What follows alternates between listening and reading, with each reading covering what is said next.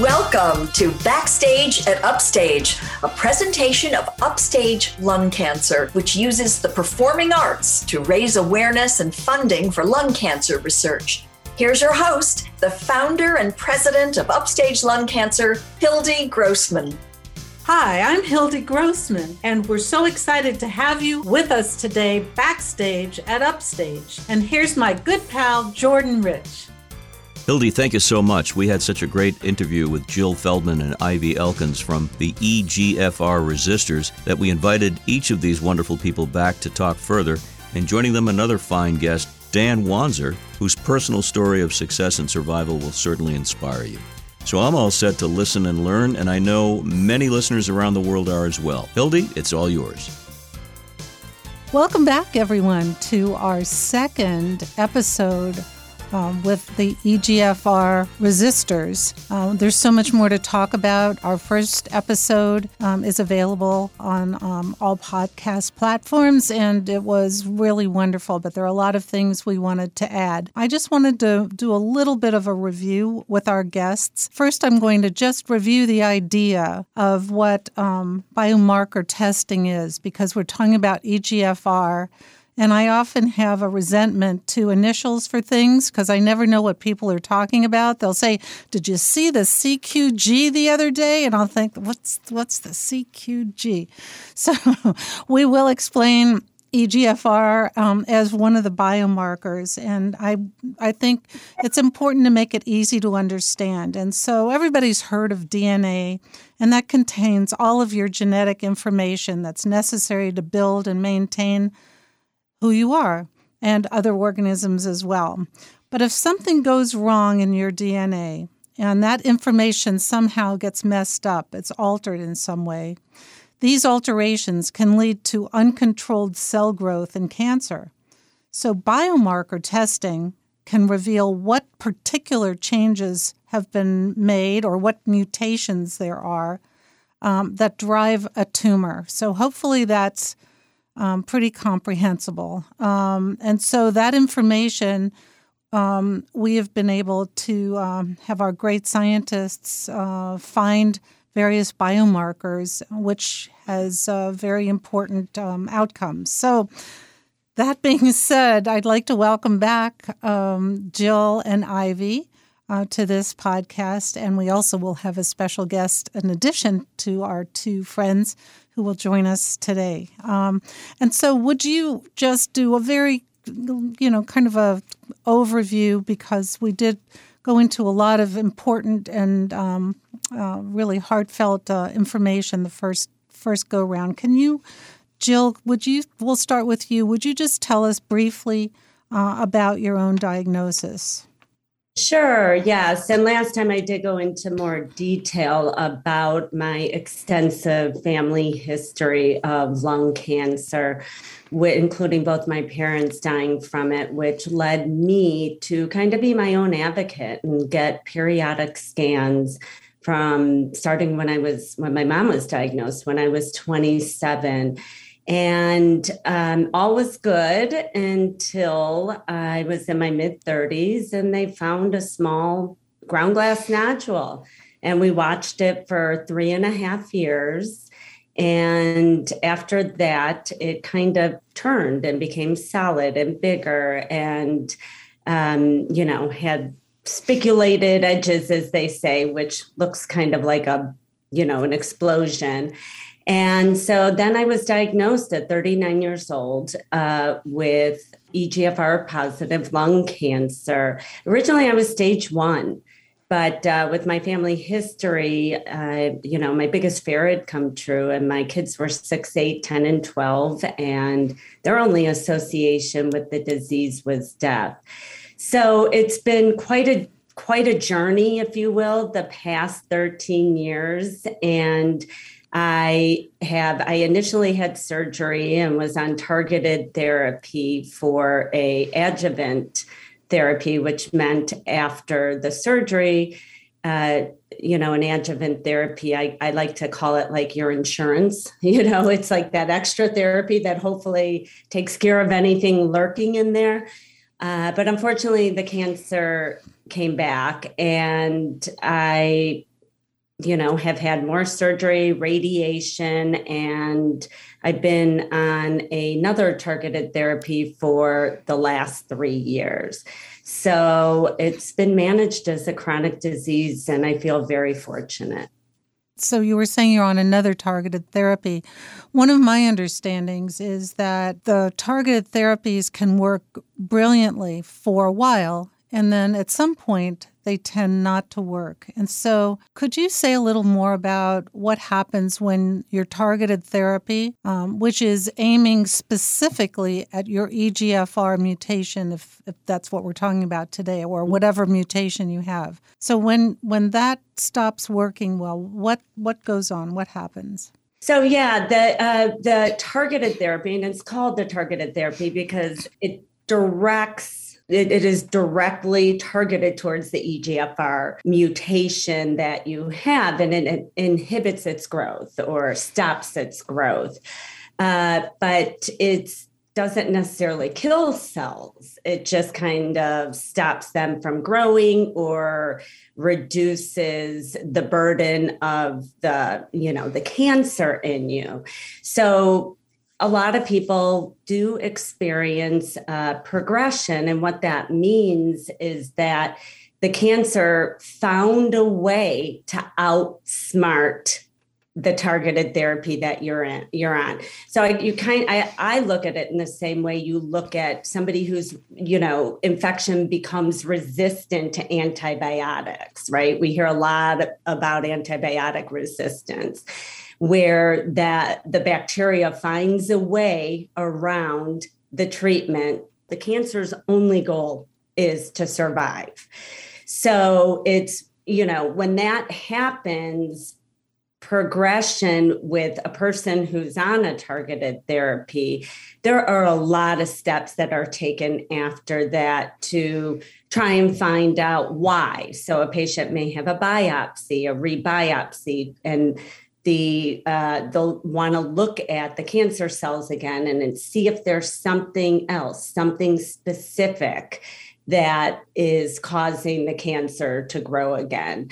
Sometimes they don't have any information. They don't find anything, but they need to gather as much information as possible to, think about what those next steps in treatment would be. It's so important. And we'll come back to that topic. Ivy, would you also share your story, which you did so brilliantly last time, but for the audience today, would you let people know what your experience of finding lung cancer was? Talked about it a lot on the first podcast, but basically I had some problems with my neck and my elbow that initially I didn't think much about.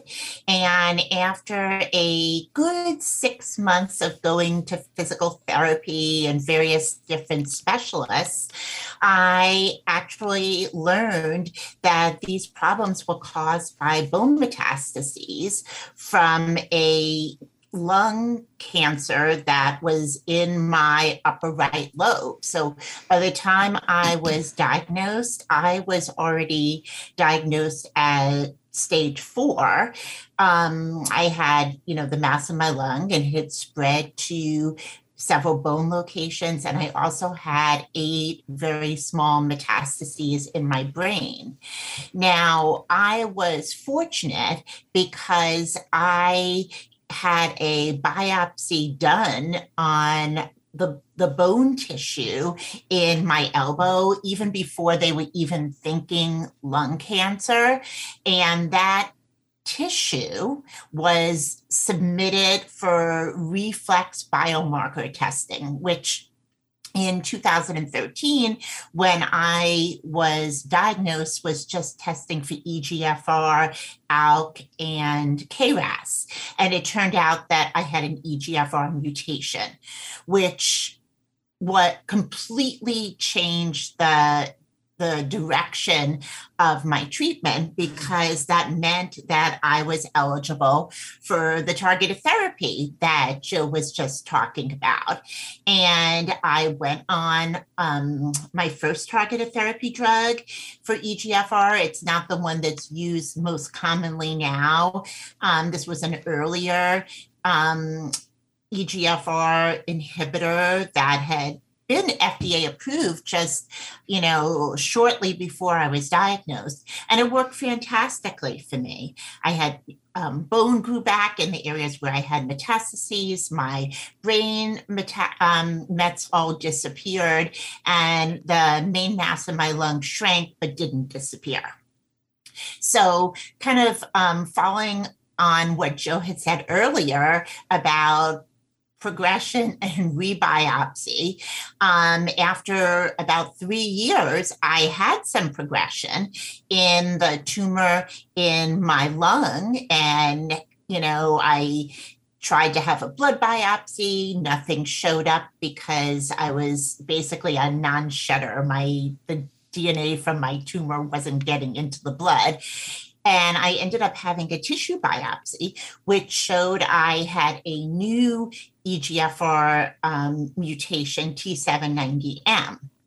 Just again, months before that, another EGFR inhibitor, which is now the standard of care everywhere, had just been approved for use in this T790M, secondary EGFR mutation. And I went on that in November of 2016.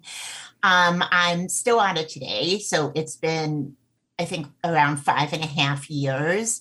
And as soon as I did go on it, the progression shrank that I had in my lungs, and my lung tumor shrank again.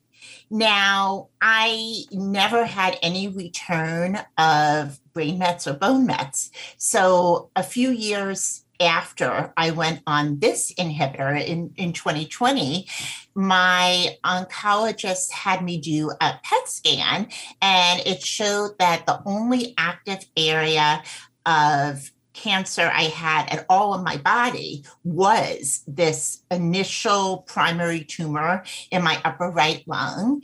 So I had surgery. I had a lobectomy to remove my upper right lobe. This was in February 2020, so just about 2 years ago now.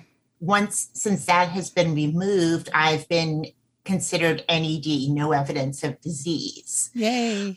Which, is something I never thought I would hear, and is fantastic. Now, given what Jill said before, I am continuing on the targeted therapy medication. However, because, you don't know what's going on. You don't know, I still don't know if there's, chance of my brain met coming back, bone met, some lung cells somewhere that are cancerous that could, start growing again. So I'm remaining on this inhibitor as long as, as long as I can, basically, in the hopes that my cancer doesn't get smart enough to come back and figure out a way to get around it. The way I've thought about some of these targeted therapies that over time stop working well is it's a little bit like those multi-stage rockets. Like one rocket gets you going and it works for a while, then that drops off, and then you go with another. You can tell how low-tech I am. I'm just trying to describe this. But in any case, one more rocket, and that's the goal. That new secondary or tertiary, third stages will be available to keep at outsmarting the cancer, which is unfortunately smarter than we'd like to think of it. We'll get back to the podcast in just a moment. As thousands of audience members know, Upstage Lung Cancer events, the concerts, are fun, meaningful, inspiring, and memorable. And you should know that we invest in cutting-edge diagnostic research to find lung cancer early and greatly improve on the 5-year survival rate. We also bring voice to the fact that young people get lung cancer. They really do. Unfortunately, doctors don't know how or why. Proceeds from our concerts Support research to help find answers to these questions. Hildy Grossman and her team aim to entertain and inform because the show must go on. Find out how you can help at upstagelungcancer.org. Now back to the podcast. Here's Hildy. At this point, there's still so many things to talk about, but I want to introduce our new guest today. Dan, welcome to our podcast. We're so glad to have you with us, and you have yet another story.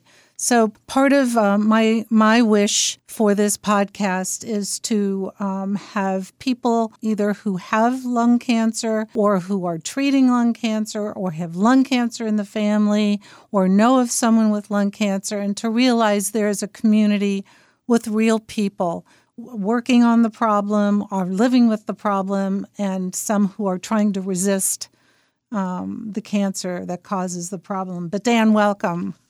We'd love to hear your story as well. We all have a story to tell, and I think it's the more we share our stories with everyone, the better off we all are. So I appreciate the opportunity. I had a sore back that wouldn't go away, and so I saw a chiropractor.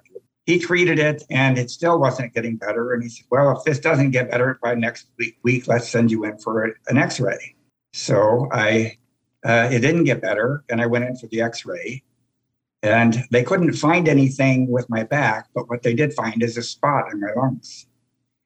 And there's only one thing that, and my doctor is the one who called me. There's only one thing that I could possibly think of that could be a spot in my lungs was lung cancer. And it made no sense, given the lifestyle I had, non-smoking vegetarian who worked out at the gym every day. And it's just like, how do you put that together with lung cancer? Because the stories we all heard were lung cancer is a smoker's disease. And if you don't smoke, you're not going to get lung cancer unless you're a minor or something. Right. So none of that made any sense. And gradually over time, the tests got more specific until my new oncologist, the first time I saw her, she walked in the room and said, how did you get those broken ribs? And I'm thinking, what broken ribs? I want to find out if I have lung cancer, and you're talking to me about broken ribs. She said, yeah, your ribs look like they were broken, and they have kneaded back together, and they're almost completely healed. So it's a good thing that you got your x-ray when you did. Otherwise, we wouldn't have picked this up. So that's how I found out I had lung cancer, and I think of that as my lucky break. This was back in 2006. So there were no online support groups. There were no, I couldn't find any blogs. I couldn't find any organizations that had any information other than statistics. And the statistics that I looked at that time had me thinking, I'm not going to be alive next summer. So I went through the treatment options that I had, which at the time there were only 3 options, and that was chemo, radiation, and surgery. And 2 of those were appropriate for me. So I had chemo, and then I had the upper left lobe of my lung removed. And then I had more chemo just to make sure there was nothing left behind. Then I had CAT scans every 3 months and kept being surprised that they were clear. So it was 4.5 years later before a CAT scan showed up with anything. And at that time, it showed up. The CAT scan looked like if you were going to look at the sky on a crystal clear night with 1,000 stars up there. And those were the spots in my lungs. And that's how it came back. Mm.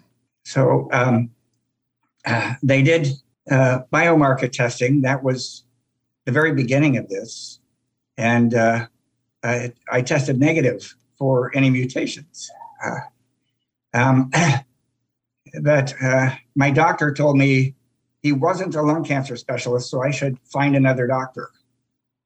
And that stunned me. I had thought I was seeing a specialist. The specialist I had seen left, and they had replaced her with this man who turned out to be a specialist in prostate cancer, which was just ridiculous. That's something that anyone with lung cancer should know, is the importance of having a specialist, because the field is just evolving so incredibly fast that if you're not a specialist, you just can't keep up with it. Well, I ended up in another healthcare system, and they asked to retest me as part of a research project to test for a lot more mutations than the 3 that were out at the time that had a treatable mutation. Mine, they told me, there is a treatment coming out. The first targeted therapy for EGFR is coming out in about 2 weeks. We can wait until we get your biomarker testing back, or you can start chemo at this point, along with what's called an angiogenesis inhibitor, something that stops the blood vessels in the cancer from growing. Just stunt its growth. That was the goal of that one. I weighed whether or not it was better to do one versus the other first, even if I waited. There was no research at the time. So I decided to have my Brussels sprouts before dessert. So I went ahead and had the chemo and the inhibitor. And then the inhibitor caused damage to my kidneys, so I had to stop it. The next step was what they call watchful waiting, which is the angiogenesis inhibitor keeps working after you stop for some period of time, and it varies how long. So watchful waiting means being very nervous and being on nothing. So that's what I did for about another 7 months until the cancer progressed again. At that time, I got on the first targeted therapy for EGFR. But by that time, the cancer had progressed into my hips and my spine as well. It got bad enough so there were times I had to use a wheelchair because I just couldn't take the weight on my hips. So the hope was that the targeted therapy would take care of it, but it didn't. So I had radiation to my hips. This is along the way I started to, the internet progressed during this time. And there was a time I was down visiting San Diego where I had some family, and I was surfing the web and I found this blog, which was great all by itself. And I thought the guy had a great blog. Turned out he was in San Diego. So I contacted him and arranged to have coffee with him. And that was the first person that I knew with lung cancer. And that was 7 or 8 years after I was diagnosed. Mm-hmm. So there was no community at that time. But this guy had the same mutation as me. We had so many similarities, it was incredible. And we became very good friends. Well, when my targeted therapy progressed, by that time he was in a clinical trial. And my doctor had no options for me other than a little bit of spot radiation and putting me back on chemo. And he had no faith that either was going to work. So I told him about the clinical trial, and he was shocked. And then even when he found out about it, he said, well, that's in San Diego and you're in Portland. That's 1,000 miles away. And I said, yeah, like, is there a radius clause for how far I'm going to go before I'm going to save my life? Yeah. We didn't have that discussion, but that was what was going on. So I got into that clinical trial 3 days before the trial closed. Oh boy. And that trial turned out to be the next generation for people with T790 mutation, T790M, the one that Ivy is still on today. And I had incredible success with that. I was on it 6.5 years before I had any progression at all. Now, the average is about 13 months. So I don't know if I hold the record. I hope not, because that means other people have lived even longer without having progression. But after that progression, we started trying to figure out what's the next treatment. And the local oncologist that didn't know about this trial was still ordering my CAT scans and things because it was much easier than doing them in San Diego. So I had two oncologists. They couldn't agree what the best option was. Neither of them had any clinical trials in their back pocket, so I did my own research on clinical trials. Then I went to the EGFR Resistors site and looked through all of the old posts and found another clinical trial for myself. So the benefit of having that community around, this is one of the incredible ones right here, is I found my next trial that way. So, and I think I didn't mean to interrupt you, but I was just going to say, I think that's, one of the extraordinary things about this group that you guys are all part of, and Jill and Ivy have, been founders of, and that is it gives not only community so that people are not alone, but it also, there's information available. And Dan, it's really so important what you're talking about, and especially for listeners who aren't necessarily in a teaching hospital center. Even in a teaching hospital center, people aren't always steered toward clinical trials, but they're so very important. We did Upstage Lung Cancer on our series. We did a whole series on clinical trials and how important they are and what they have to offer. So do you want to say a little more, Jill or Ivy, about, what's on the website and, what you offer this community of people who share this mutation? Well, one thing that is kind of unique about having a community focused on a biomarker like the EGFR resistors is that, we have so many members that, the chance of finding someone who is on a clinical trial that you're considering joining is huge. And there's nowhere else to get that type of information, really, from someone else who is living with, the same type of situation that you're considering, because people will, identify as saying, oh, yeah, I was the first person, dosed on this trial. And this is, what's been a plus for me. These are some of the side effects I've had. This is how we've dealt with it. And otherwise, there's nowhere to get that information, that real world, this comes right directly from a patient information. So, I think that has been an incredible service that we really can provide to other patients. And, whenever new trials open, we highlight them in our group, we highlight them in our newsletter, so that people in our community are aware, because, as you said before, Dan, not all oncologists know about all these trials, especially if they're not right in the city that they're dealing with, and if they're not, a thoracic oncologist who only focuses on lung cancer. So the EGFR Resistors is a really good resource to learn about these trial options that are, really treatment for people. They're a lot more than, just giving, back to research. I mean, they can be treatment options for people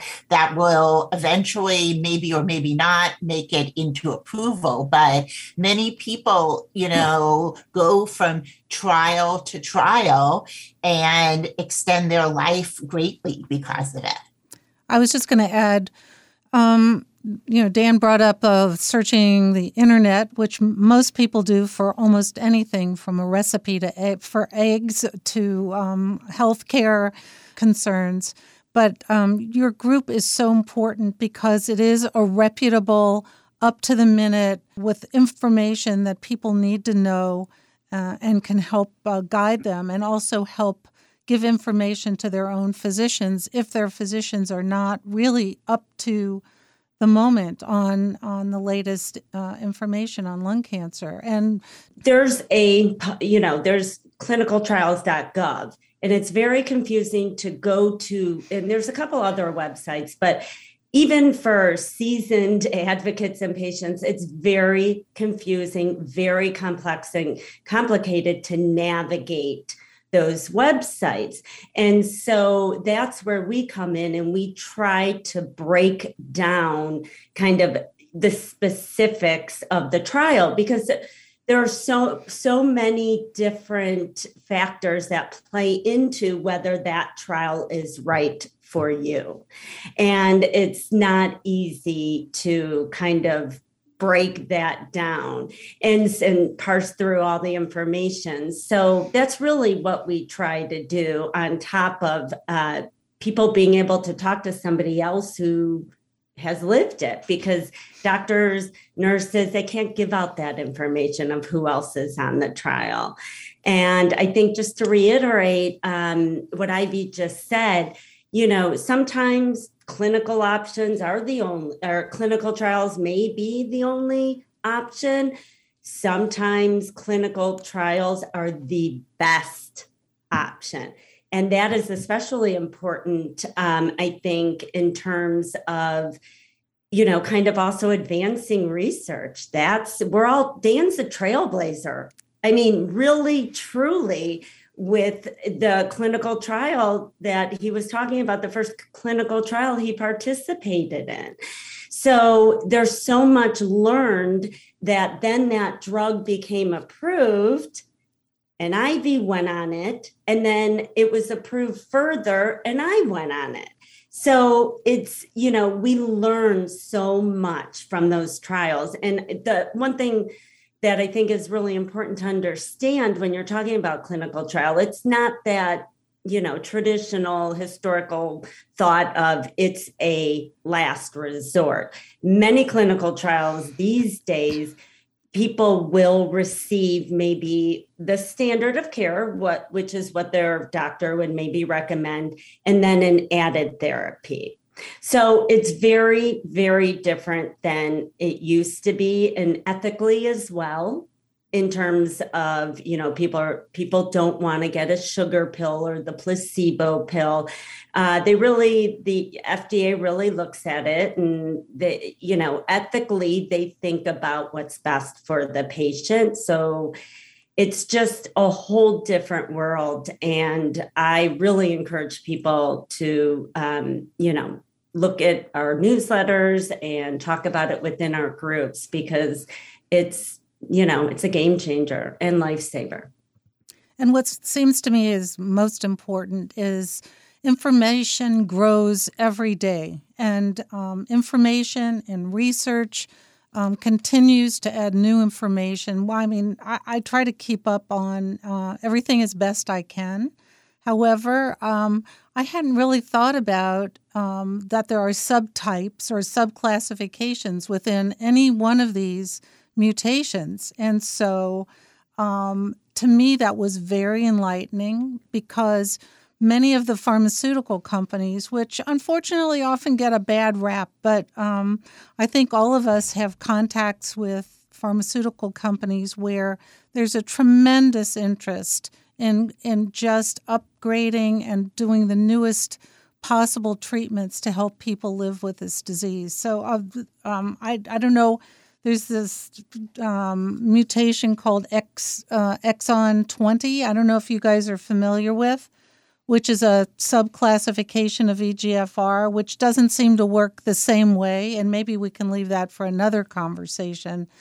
But the point is that there are subtypes, and it's complicated. So for those of you who are listening who say, well, I'm not a biochemist, or I don't speak English all that well, or I don't want to upset my doctor, I think part of being a part of a community is to give you the courage to speak for what you need and ask for what you want, and to find a way to keep up with the latest information. Yes, our website is www.egfrcancer.org.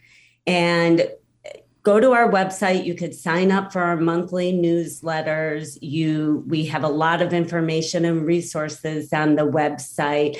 And if you are a patient that wants to join the community directly to have those conversations, we do have a closed Facebook group that you can join, EGFR Resistors Lung Cancer Group or Lung Cancer Patient Group. And we always say to people that even if you aren't on Facebook socially, you can join just to be a part of this group. And there is a community there ready to fight with you and for you. Well, I want to thank each and every one of you for being with us. Maybe you have a last word to say, but thank you, Jill. Thank you, Ivy. Thank you, Dan. And I do want to give you a last moment to plug anything you want. By the way, Dan has a book out, which maybe you want to plug your book and your own, blog that you have?